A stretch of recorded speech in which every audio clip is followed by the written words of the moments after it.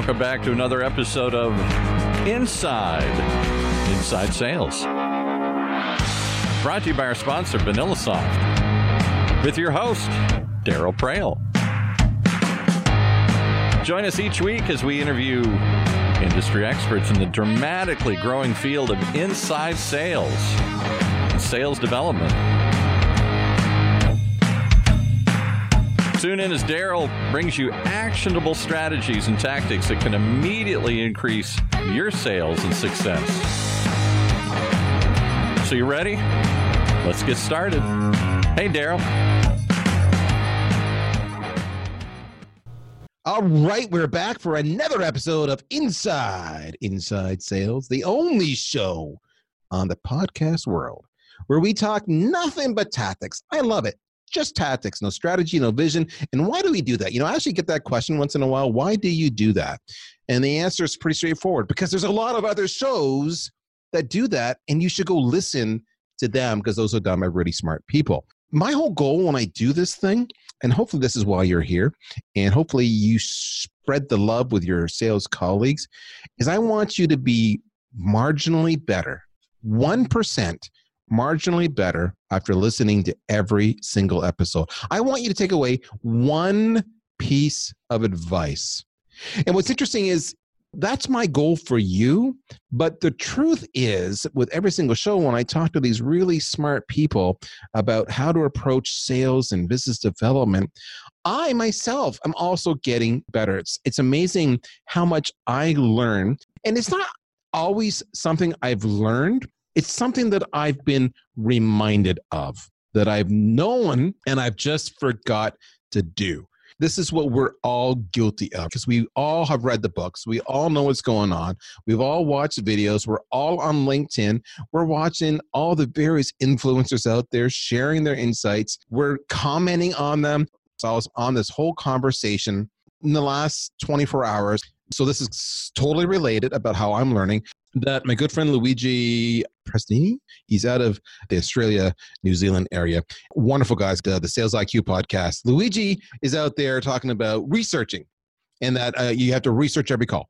And he basically says, do you agree, yes or no? You get the usual, what I call sycophants, and that's nothing meant to disparaging, although it probably does sound disparaging, where it's like, yeah, you go Luigi, yeah, brother, yeah, I love it, yeah, I got to research. And hey, research is good. I have a different point of view. And so my answer, and my point of view is not unique, but my answer was, well, it depends. Is this for a sales development rep who's making the call, or is this for an account exec? Because if it's for an account exec, then yeah, I agree with you. But if it's for a sales development rep, then no, I don't agree with you. I don't believe you should research. And so we had this back and forth. And the back and forth really came down to 2 points of view. And I'm not going to try to persuade you to take my side or take his side, but I will present the different points of view. Luigi's intent is admirable, which is the research is going to help you connect with them because you're going to understand their pains. And I fully agree with that. My point of view is the role of an SDR fundamentally are taking either marketing qualified leads or a list that sales has generated, and you're reaching out to them to see if it's a fit. And then you're setting up an appointment for the AE. Based on that, there's an assumption. And Luigi and I got in a conversation around named accounts. So let's use that as our discussion. In fact, I want to give full credit. Luigi was commenting on the original post, which was posted by Morgan Ingram. So you want to find the post, go to Morgan Ingram. He's the one who posted it. His point was, well, you can research because they're named accounts. My point was, if they're named accounts, that means there's a filter that's gone in to create that list. That means you've said, I'm going to specifically target this vertical with these aspects. Maybe they have Salesforce installed and they have Marketo installed and they have something else installed of this size in this geography. And I'm looking for anybody with this persona, this title, we'll say director, VP, or C-level marketing title. I'm making this all up on the fly.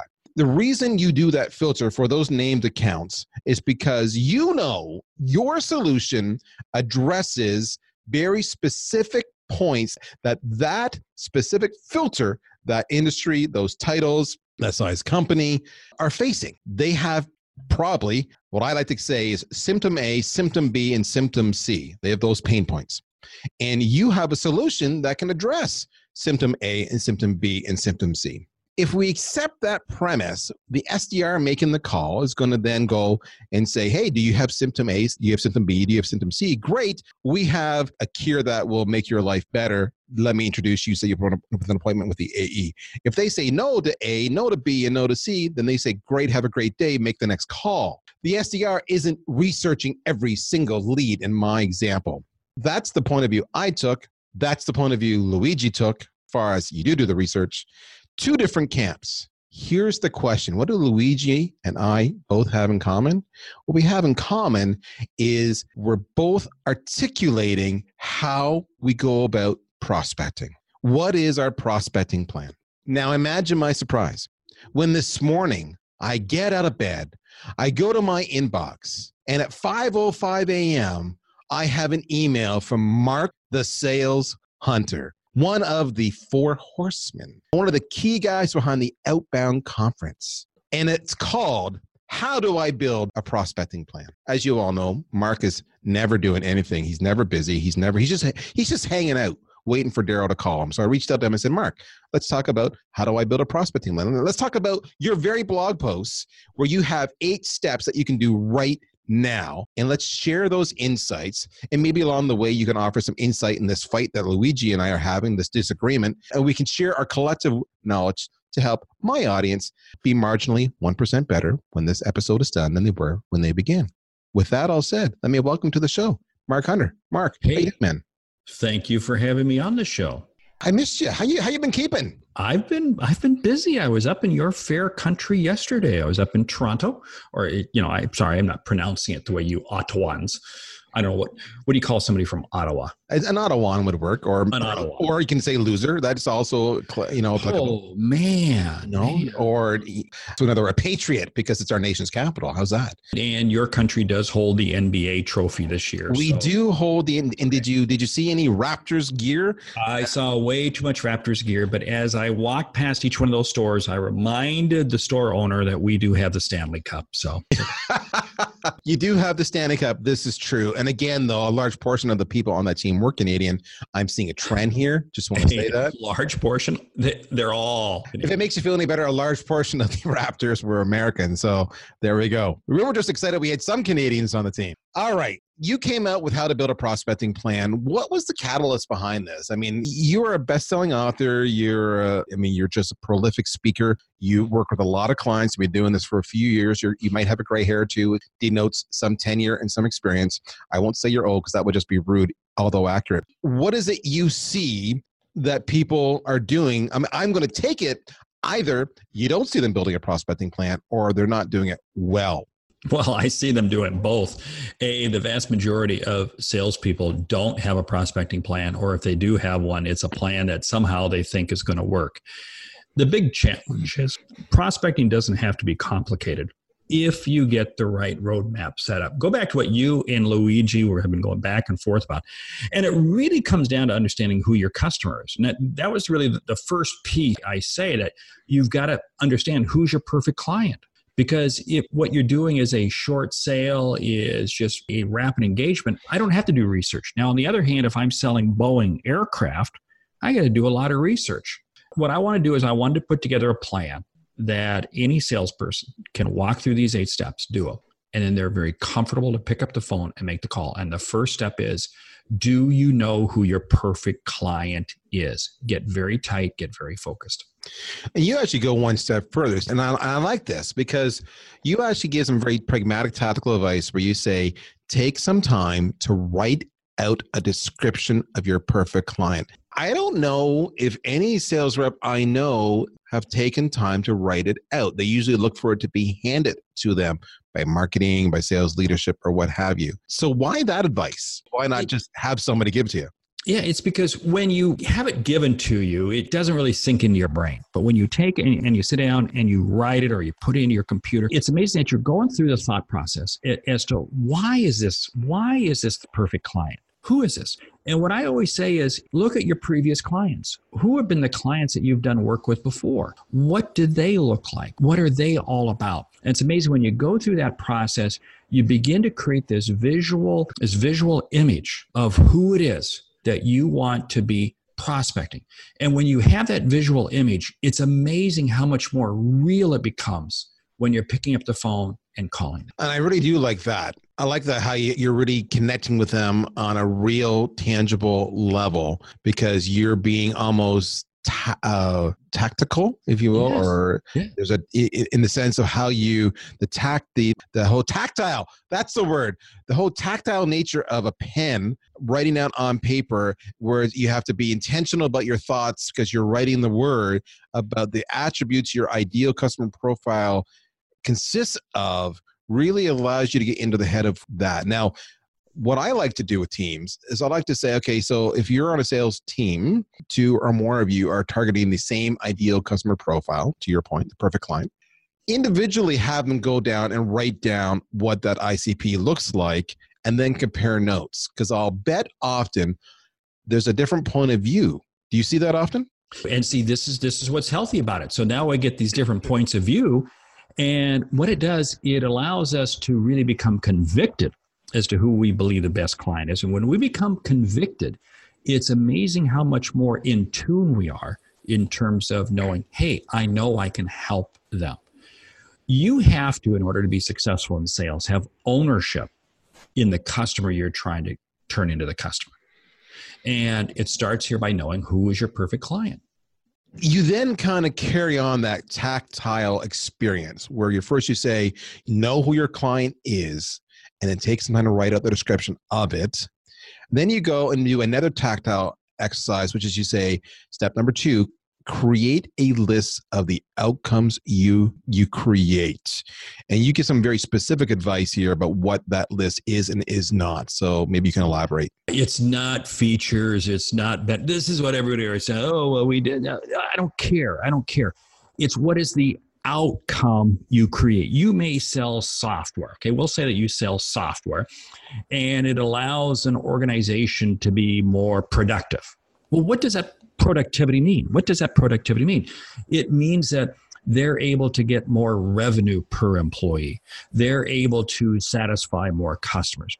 They're able to expand their reach. That's where I want to get. What is the outcome? And when you begin focusing in on the outcome that the customer receives, it does 2 things. A, you're now thinking the way the customer's thinking. But B, I think it jazzes you because you're now seeing how what you sell is not what you sell, but it's why you sell, because of your ability to help them achieve. You know, my definition of sales is helping you see and achieve what you didn't think was possible. See, so you may be a company and you're trying to increase revenue per employee. This is what the software system that we sell, allows you to do. You're going to be able to get more productivity per employee. I love that you took out kind of that benefit and you mapped it back to business value. Now, the challenge is that, especially in the sales development role, less so in the account executive role, we don't have enough life experience to do that mapping. How does a young sales professional entering the field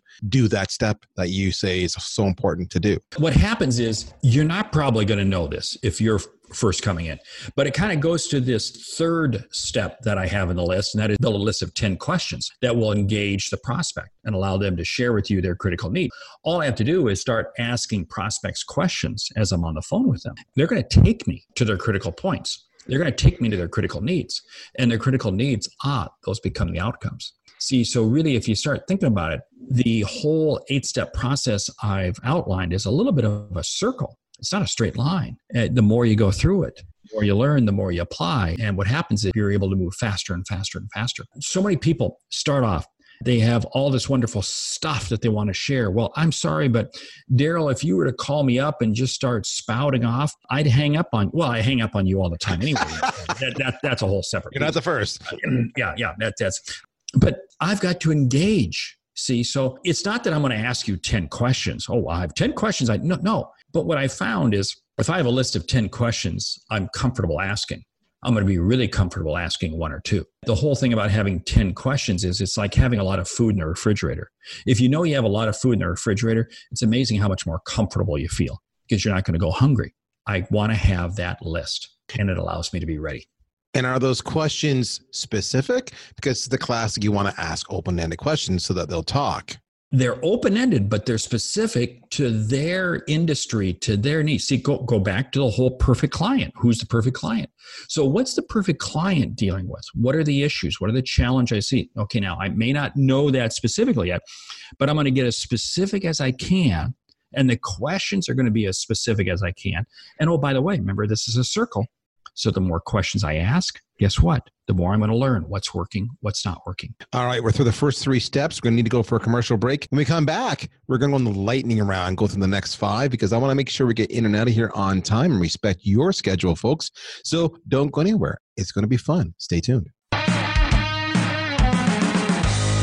CRM was designed for managing relationships. Sales engagement is designed for starting them. Current stats indicate that sales reps only contact new leads about 50% of the time, make less than 2 attempts to contact them, and are only about 35% productive. CRM is the wrong tool to engage sales prospects. VanillaSoft is a sales engagement platform. It allows you to rapidly turn marketing qualified leads into sales qualified leads. According to user reviews, VanillaSoft will increase your pipeline and productivity by 3 times or more. Blow your quota out of the water. How? By ensuring each new sales lead is engaged within seconds, persistently, and with the cadence that is optimal for your prospects. Don't let your sales leads fall into a black hole. Take your lead engagement and sales qualification out of your CRM. Try VanillaSoft for free at vanillasoft.com. We left talking about the list of 10 questions that you're going to engage with them, and that you probably won't ask all of them. You'll refine them and you'll improve them, and you have that comfort level knowing you've got all 10 questions if they're the kind of individual that gives one-word answers. So that's kind of cool. But then you go on to step 4, and you talk about creating a list of value-added statements and insights you can share with prospects during the prospecting phase. I'll almost lead every email I send with a results statement right away. It's an insight. This is step 4, which is logical because you're setting up the conversation, which is going to happen fast and furious.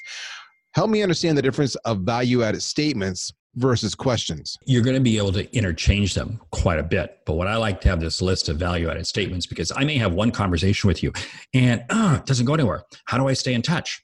Well, boom, if I've got this list of value-added statements, insights, and questions, I'm prepared. I can send you off another email. I can leave you another voicemail. I can keep coming and coming and coming at you, because there's no way as one phone call is ever going to make it happen. But now guess what? I'm ready, and I can keep coming at you, because we lose far too many deals because we do not remain engaged with our prospects long enough to get them talking to us. And this is what step 4 is all about. And I do like that. So let me make sure I'm clear on this. Is the value-added statement kind of that hook we're using to get to the conversation where we can ask our 10 questions? Yes, it is. I'm going to share with you a value-added statement or something like that. That is all it's designed to do, is to get you to say, wow, I do really want to talk to Daryl. I do really need to pick up the phone and call Mark. Or next time Mark calls, next time Daryl calls, I'm going to take that call.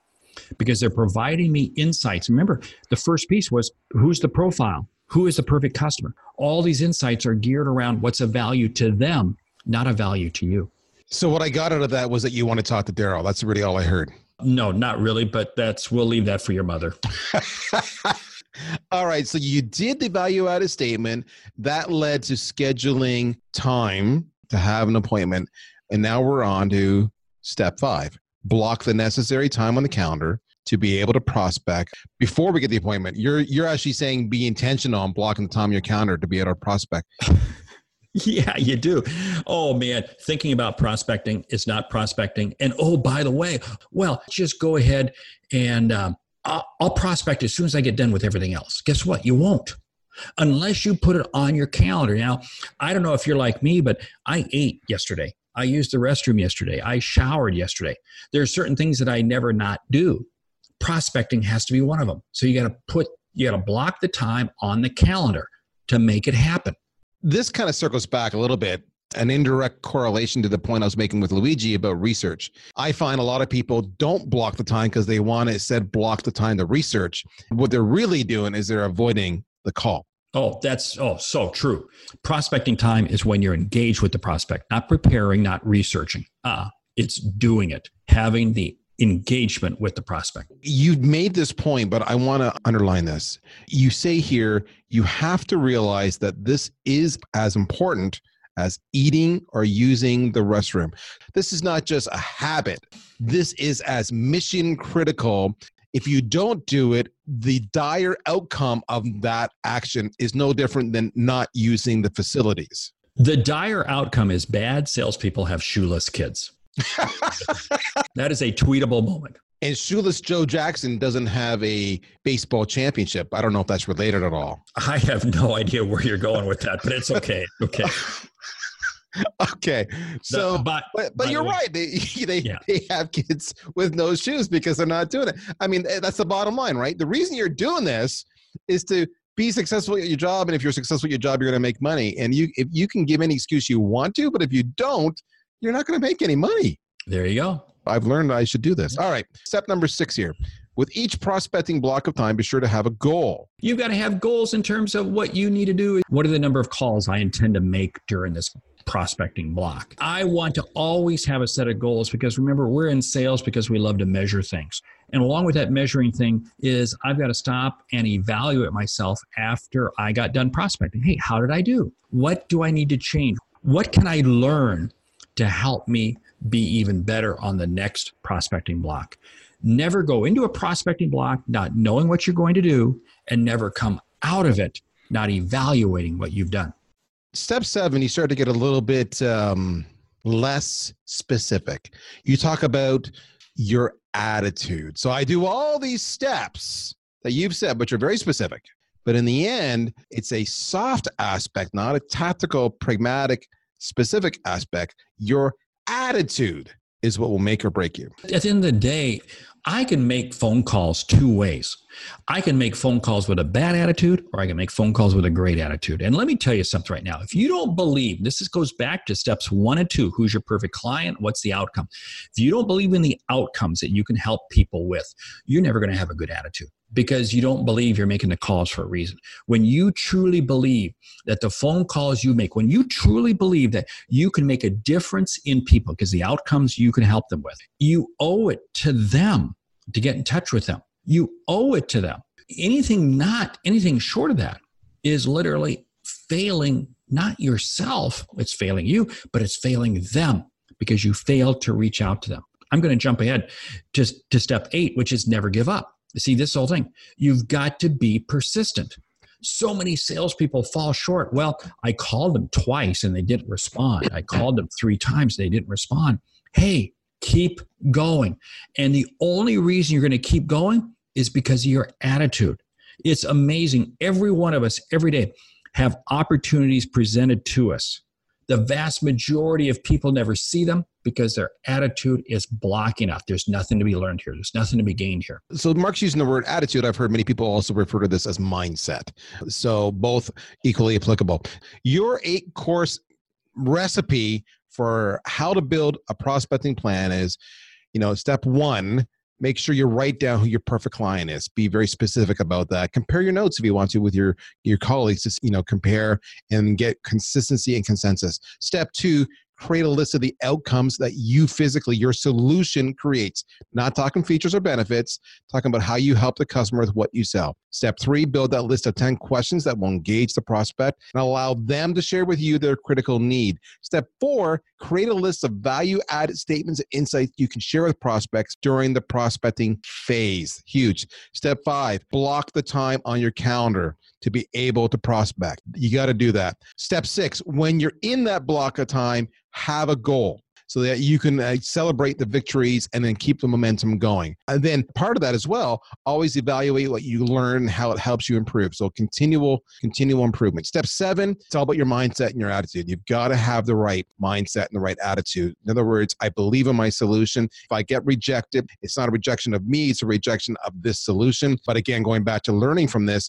maybe I didn't present it well enough, so maybe I refine that. But again, it's about the right attitude. I learned something, that's a win. Even though I got rejected, I learned something, that's a win. Keep it going. Step 8, never give up, be persistent. And if you struggle with being persistent for whatever things, this is where I would say you need to buy VanillaSoft because we'll help you with that. That's what we're all about. That's my little plug for VanillaSoft. Mark, what are you up to these days? Where are you speaking? Got any books happening? Should I buy something? Have you written something in the last couple of weeks? You're always freaking writing. I'm always writing. I would probably write 3,000-4,000 words a week. Hey, my new book, we can now officially talk about it. A Mind for Sales.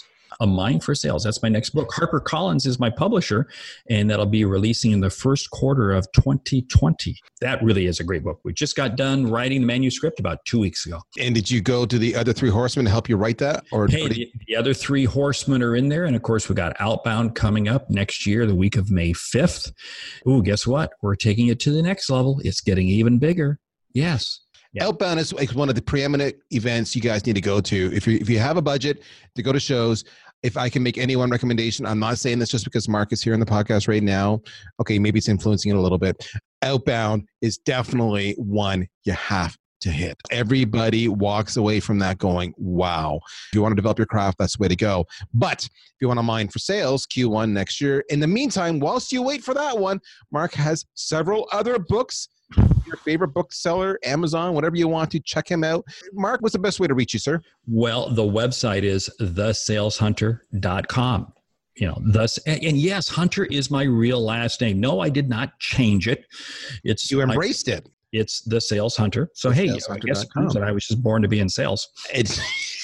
You're definitely born to be a hunter. We know that for a fact. And because people were trying to rip off my name, I actually had to trademark it. So The Sales Hunter is trademarked. So trademark. So you have to say that. The Sales Hunter, trademark. And just like that. One last thing you need to know, guys. He is very active on social media. What I like with Mark, he does something a little different from other influencers. He actually does a lot of video work, but his videos are like 10 seconds long. And so you get a nugget in a hurry.